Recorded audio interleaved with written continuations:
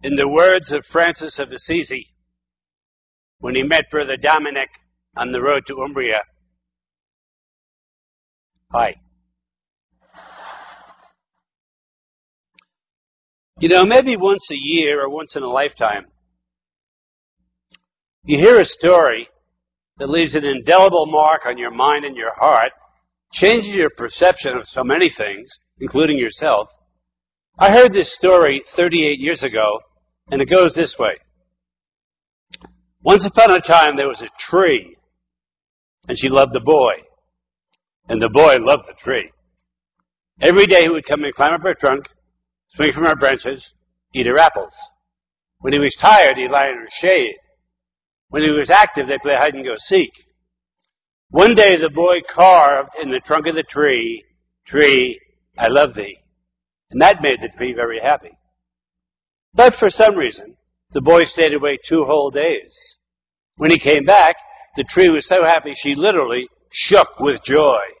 She said, "Come, boy, climb up my trunk, swing from my branches, eat apples and be happy." The boy said, In the last 2 days, I found out what real fun is like. So I need some money. You got any money? I have no money, said the tree. But pluck all my apples, sell them in the city, get money and be happy.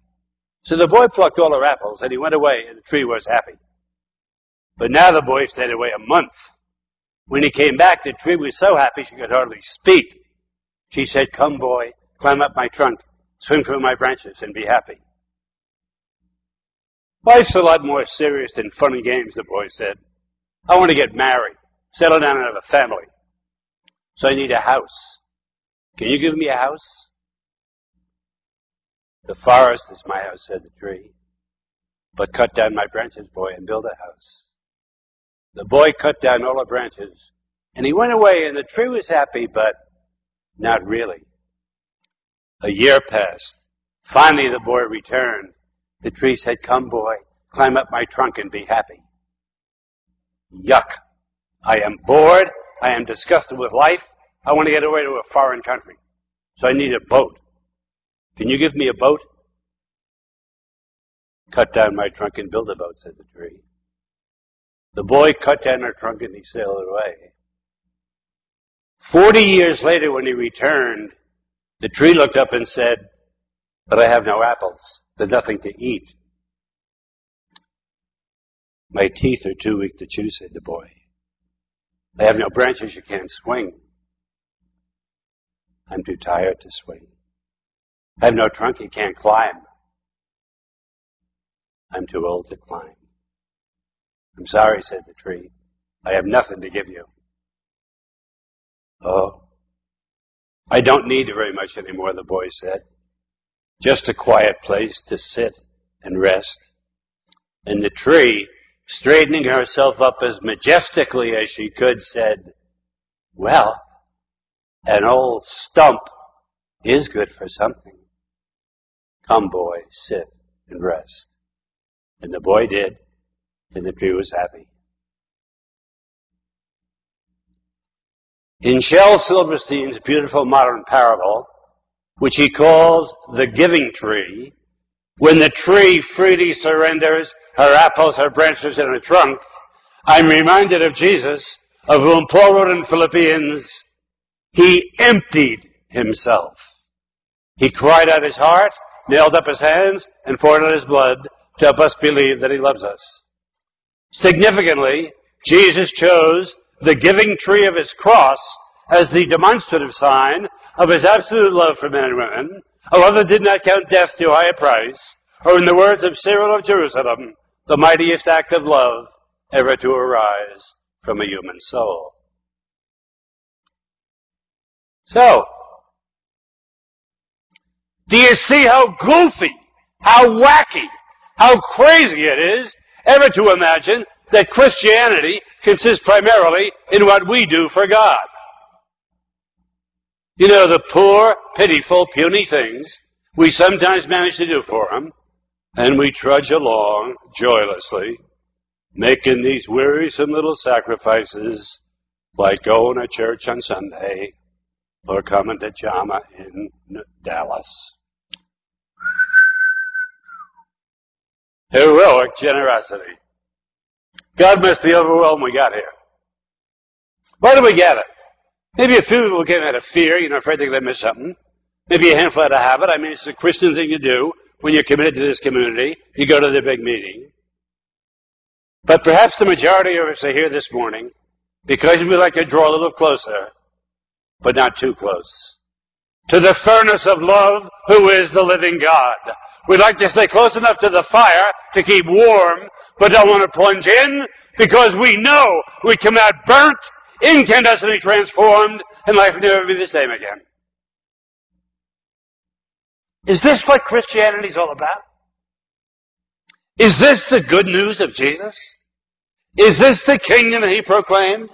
A community of men and women who go to church on Sunday, read their Bibles now and then, vigorously oppose abortion, don't go X-rated movies, never use vulgar four-letter words, especially when girls are around. People who smile a lot, kid around, hold doors open for people, get along with everybody. Is that why Jesus went to the bleak and bloody horror of Calvary? Why he emerged in shattering glory from his resurrection? Why he poured out his Holy Spirit upon the church? Was it merely to make nicer men and women with better morals? The gospel is absurd, and the life of Jesus meaningless unless we knew that he lived, died, and rose with but one purpose in mind: Pentecost, to pour out the Holy Spirit upon the church, not to make nicer people with better morals, but brand new creations, a community of prophets and professional lovers, men and women who would surrender to the mystery of the fire of the Spirit that burns within, who would live in ever greater fidelity to the omnipresent Word of God, who would enter into the center of all that is, into the very heart and mystery of Christ, into the center of that flame that consumes, purifies, and sets everything aglow with peace, joy, boldness, and extravagant love, which is really what it means to claim the name Christian. Our religion never begins with what we do for God. It always starts with what God does for us. The great, wondrous things that God dreamed up to achieve for us in Christ Jesus. This morning, when the Lord comes streaming into your life in the power of His Word and the fellowship of His faith community, all He asks is that you be astonished that He bothered to come to you at all.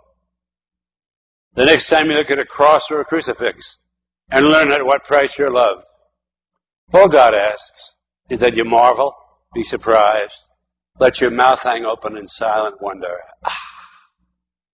and begin to breathe deeply. If you'd like to benefit most from our opening meeting this morning, I would suggest that from this moment until you put your head in the pillow tonight, you let the focus of your inner life rest on one truth. The staggering, mind-blowing truth that God loves you just as you are and not as you should be, because nobody in this building is as they should be. That God loves you, not the person next to you, not that God loves Billy Graham, Mother Teresa, not that God loves the church, the world, not that God loves in some vague way the whole human race, but the truth that God loves you in such a way that He'd rather die than be without you. Isn't it difficult to believe you're worth the death of anyone, least of all the all-holy God? It is with theological certainty, in the power of the Word, I can stand here this morning and state unequivocally, God loves you as you are and not as you should be, because none of us are as we should be. Do you believe this? I've not asked a Christian in 20 years, do you believe God loves you? He's never replied, oh yeah, in not quite a while. Then what's the way they live? Fears of guilt, anxiety, shame, remorse, low self-esteem, self-hatred. Oh, they believe God loves them in some vague, distant, abstract way, but they'd be hard-pressed to say that right now, the essence of the Christian life is a love affair, and not just a simple love affair, but what G.K. Chesterton called a furious love affair going on in Christ themselves at this very moment? Do you honestly believe that with all the wrong turns you made in your past, the mistakes, the detours, the moments of sin, selfishness, dishonesty, and degraded love, that God has used them all to bring you where you are this morning, and the Word says you are standing on holy ground? This moment, do you truly believe that God loves you beyond worthiness and unworthiness, beyond fidelity and infidelity, that He loves you in the morning sun and the evening rain, without caution, regret, boundary, limit, breaking point? No matter what's gone down, He can't stop loving you. If you don't fully accept that, you're living a life of illusion, superstition, cowardice. You are projecting onto Jesus your own hateful feelings toward yourself, assuming He feels about you the way you feel about you, thus you're worshiping the God of human manufacturing. There is one God of the Christian vision, the God revealed by and in Jesus Christ, who this moment comes directly to your seat, walks you straight in the eye, and says, I have a word for you. I know your whole life story. Right now I know your shallow faith, your feeble prayer life, your inconsistent discipleship. Nothing is hidden from my eyes. And my word is this: I dare you to trust that I love you as you are and not as you should be, because you're never going to be as you should be. Biblically, to trust in the love of God means to accept with my head and my heart that God loves me in a creative, intimate, unique, reliable, and tender way. Creative. Out of His love I came forth. Through His love I'm sustained in existence. In fact, my next heartbeat is loving gift from the Father's hand. His love is intimate. Do you have a skeleton in your closet from your past life? Something you did so shameful, so selfish, that when you think about it, your palms start to perspire. You say, please God, don't let anybody ever find out about that. The intimate love of God reaches into that dark place. You know, in the Scriptures, reconciliation is not primarily making peace with somebody else. It's first of all making peace in that part of yourself where you can never find peace before. Such is the intimate love of God. His love is unique, meaning God loves me, not as you think I am, or as I think I'm supposed to be, but as I really am. And the real Brennan Manning is a bundle of paradoxes and contradictions. I believe in God with all my heart, but on a given day when I see a 9-year-old girl raped and murdered by a sex maniac, or a 4-year-old boy slaughtered by a drunken driver, or a tsunami that wiped out 160,000 lives, I wonder if God exists. I trust Him and I get discouraged. I love and I hate. I feel bad about feeling good. I feel guilty if I don't feel guilty. I'm wide open and I'm locked in. I'm trusting and suspicious. I'm honest and I still play games. Aristotle said I'm a rational animal. I say I'm an angel with an incredible capacity for beer. That's the real Brennan. And God's unique love reaches out to embrace me as I really am, not as I assume I'm supposed to be. His love is reliable, meaning it's never let me down. I'm sure of this. If we have the opportunity today to share your life story and mine, we'll find a striking similarity in at least one respect. Both of our lives have been a celebration of God's faithfulness in good times and in bad. Ironically, it was April Fool's Day, 1975, and at 6:30 in the morning I woke up in a doorway on Commercial Boulevard in Fort Lauderdale, Florida, and I woke up in an alcoholic fog, sniffing vomit all over my sweater, staring down at my bare feet. I didn't know a wino had stolen my shoes during the night to buy a bottle of Thunderbird. I was in the late stages of chronic alcoholism. I've been in the street for 18 months, sleeping on the beaches till the cops chased me, sleeping in doorways, sleeping out in the fields, sleeping under a bridge, clutching my little precious bottle of Taka vodka. And it wasn't just that I drank too much. I broke every one of the 6 commandments 6 times Tuesday. It was a life of utter moral degradation as the fabric of my Christian life totally unraveled. It was a life of absolute scandal and shame.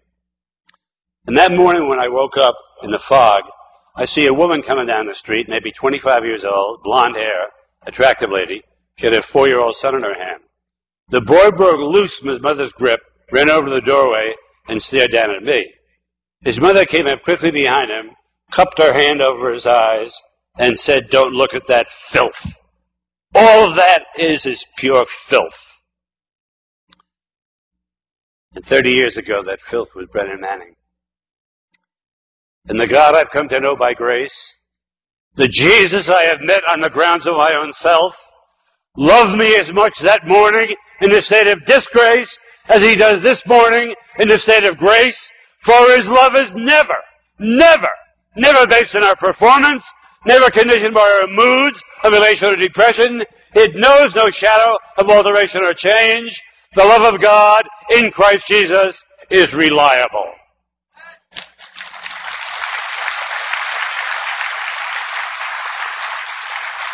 And his love is tender. Tenderness is what happens to you when you discover you're deeply and sincerely liked by somebody. If you communicate to me today that you really like me, not just love me as a brother in Christ, but really like me for who I am, whether I never wrote a book or gave a sermon, but like me for who I am, then you open up to me the possibility of liking myself, accepting myself, loving myself. The amiable look in your eyes banishes my fears and my defense mechanisms like sarcasm, ridicule, name-dropping, giving you the appearance I got it all together. All that falls away. If I sense you like me, I'll become more open, sincere, vulnerable, and affectionate with you than I'd ever dream of being if I thought you didn't like me. What happens is, I grow tender. My friend Ed Farrell up in Detroit goes on a 2-week summer vacation to Ireland. The reason? His favorite uncle is celebrating his 80th birthday. Well, on the morning of the great day, Ed and his uncle get up before dawn. They get dressed in the darkness and silence. They go for a walk around the shores of Lake Killarney. Just as the sun is about to rise, his uncle turns and stares straight at the rising sun. Well, Ed didn't know what to do. Stands beside his uncle, shoulder to shoulder, 20 full minutes, not a word exchanged. And then his uncle, his 80-year-old uncle, goes skipping down the road, and he's beaming, radiant, smile from ear to ear. Ed Farrell catches up with him and says, "Uncle Seamus, you really look happy."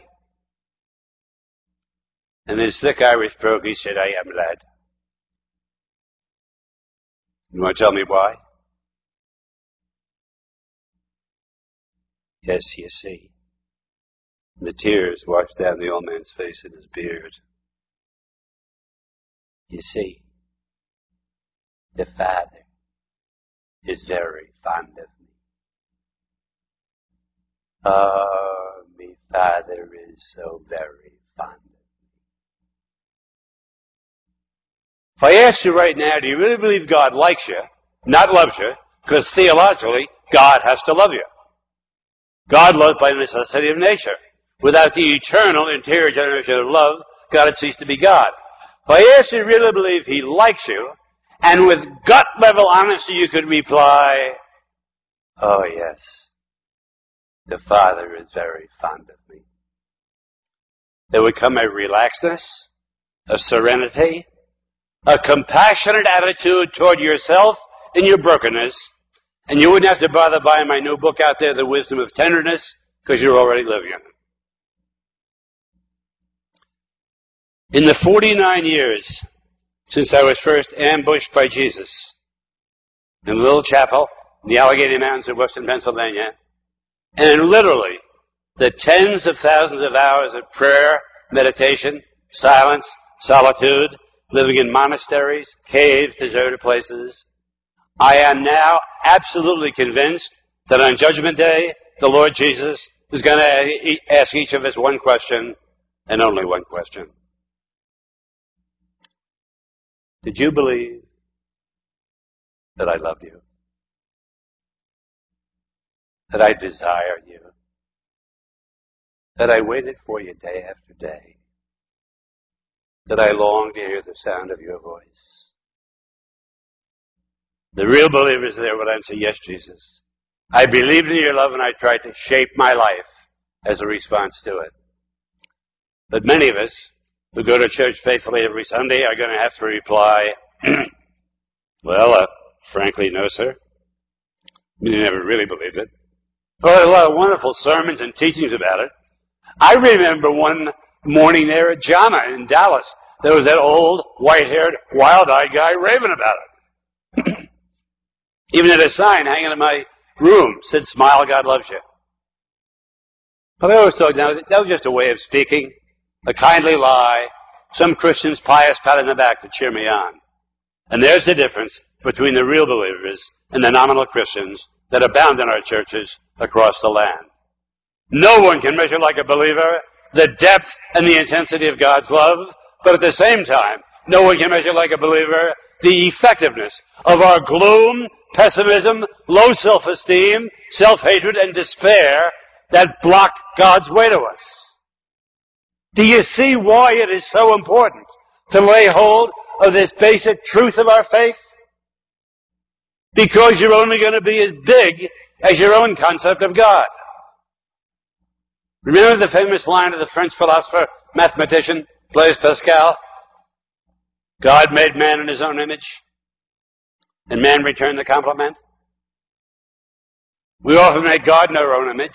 He wants us to be as fussy, rude, narrow-minded, legalistic, performance-based, unloving, unforgiving as we are.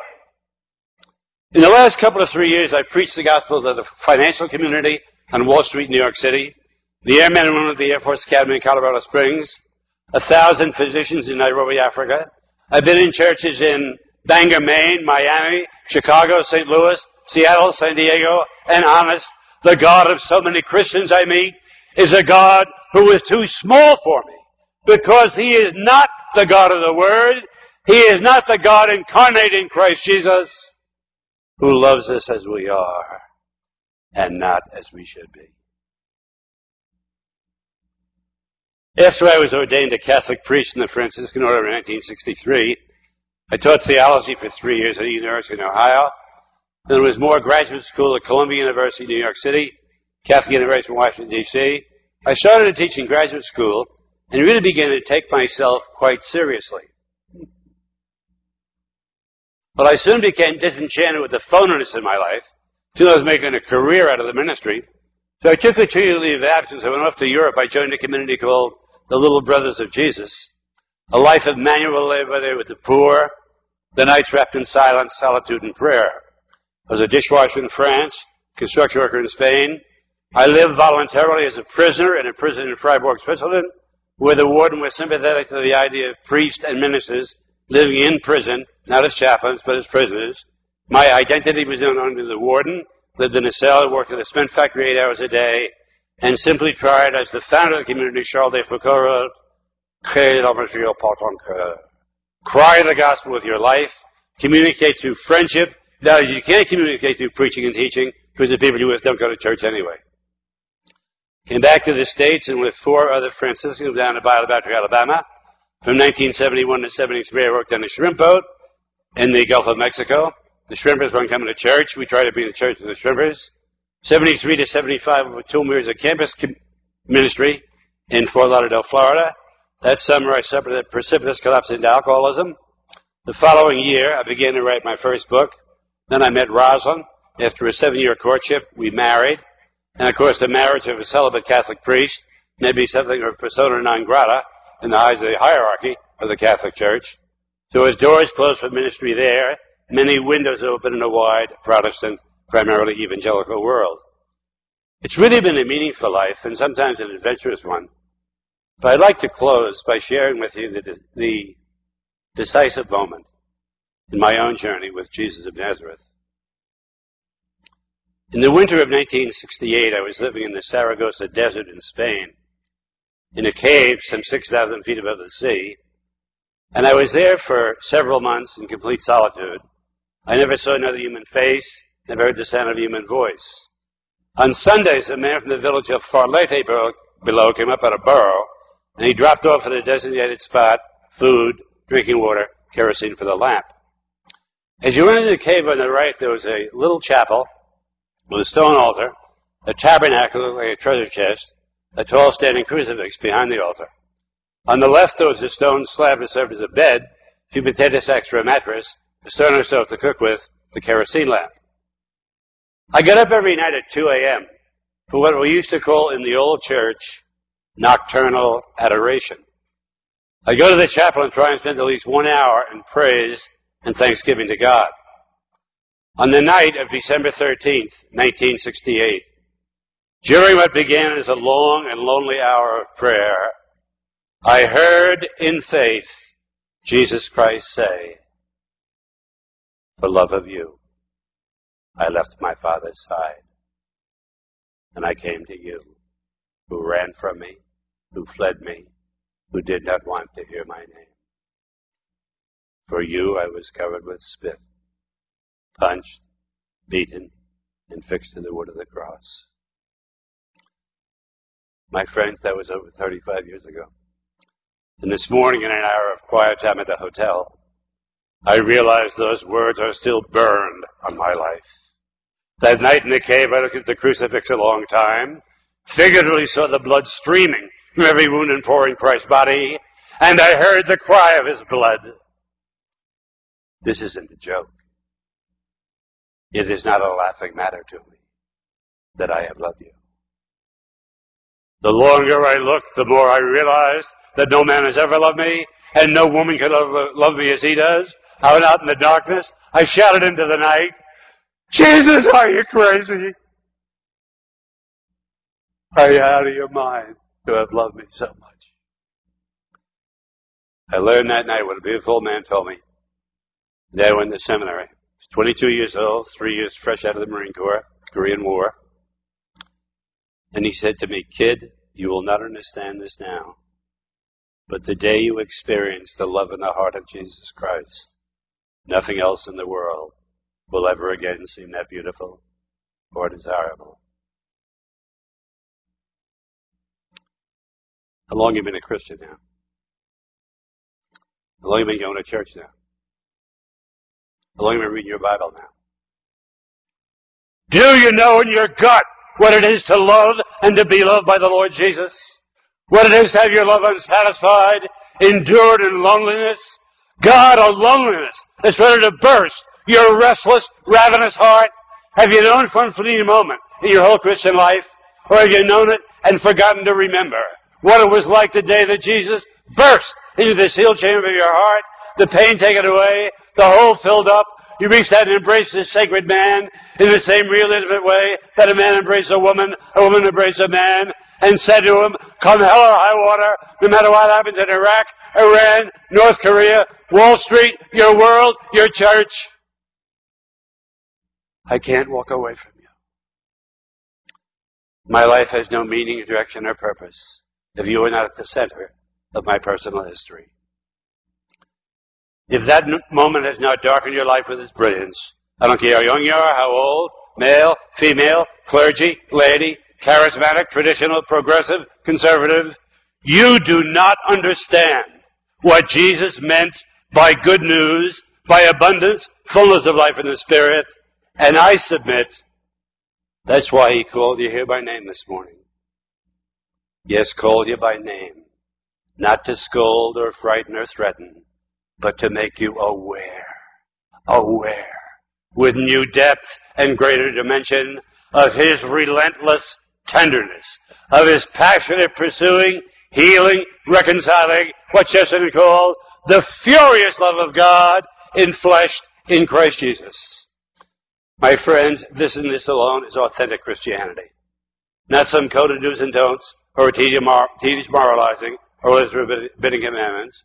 Christianity is not primarily a moral code, or an ethic, or a philosophy of life. It's a love affair. A love affair.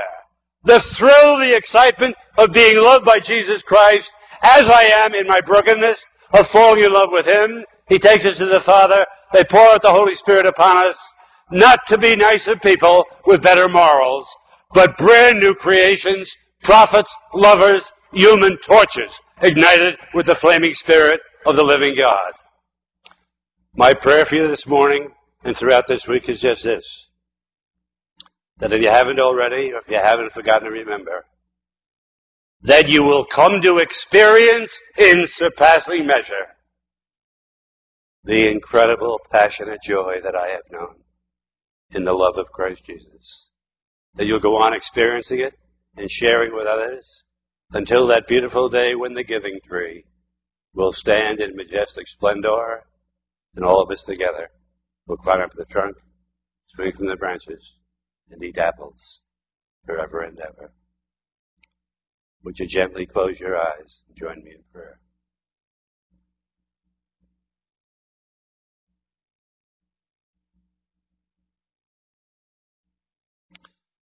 In that lovely Quaker phrase, center down, sink into the center of your grace being. In faith, become aware of Jesus dwelling within you. Recall his word in John 15:4, make your home in me as I make mine in you. Now don't think anything, don't intend anything, don't promise to perform anything. Just grow still and let yourself be loved in your brokenness. Like slipping into a tub of hot water, let the love of Jesus seep in, saturate, permeate, penetrate every part of you. It's one thing to understand intellectually he loves you, and quite another thing to realize it, to experience it, to be in conscious communion with it. And let me suggest that you make your prayer your own personal response to the loving invitation of Jesus contained in this inspired song.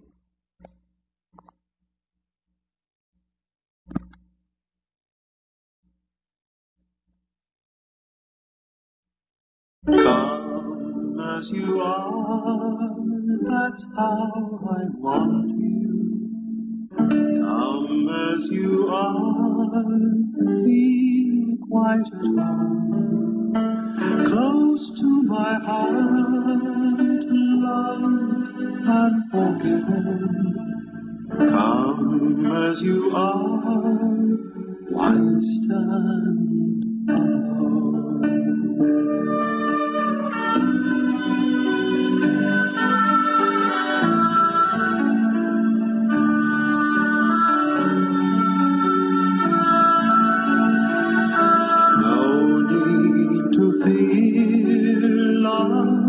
Sets no limits, no need to fear, love never ends. Don't run away, shamed and disheartened. Rest in my love, trust me again.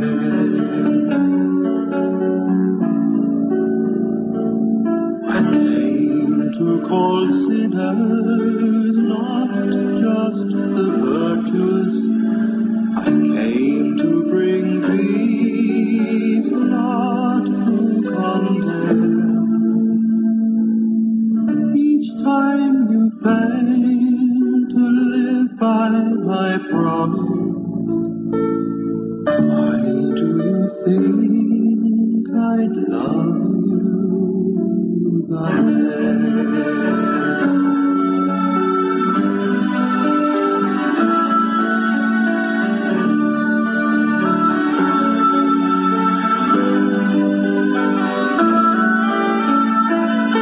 Don't run away, shamed or disheartened.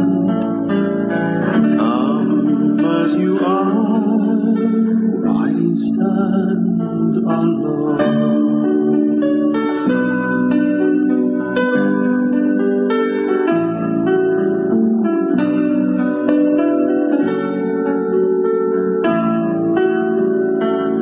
Come as you are, that's how I love you. Come as you are, trust me again. Nothing can change the love that I bear you. All will be well, just come as you are.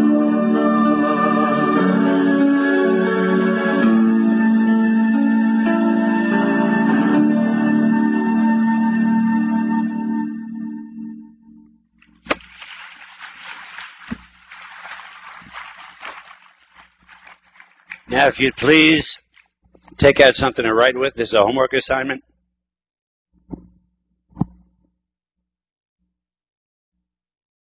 I ask you to spend 15 minutes today at prime time when you're alert and alive, praying over these three passages.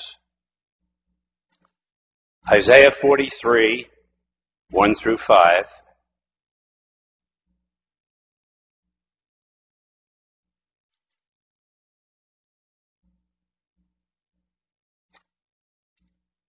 Ephesians 2, 6 through 10.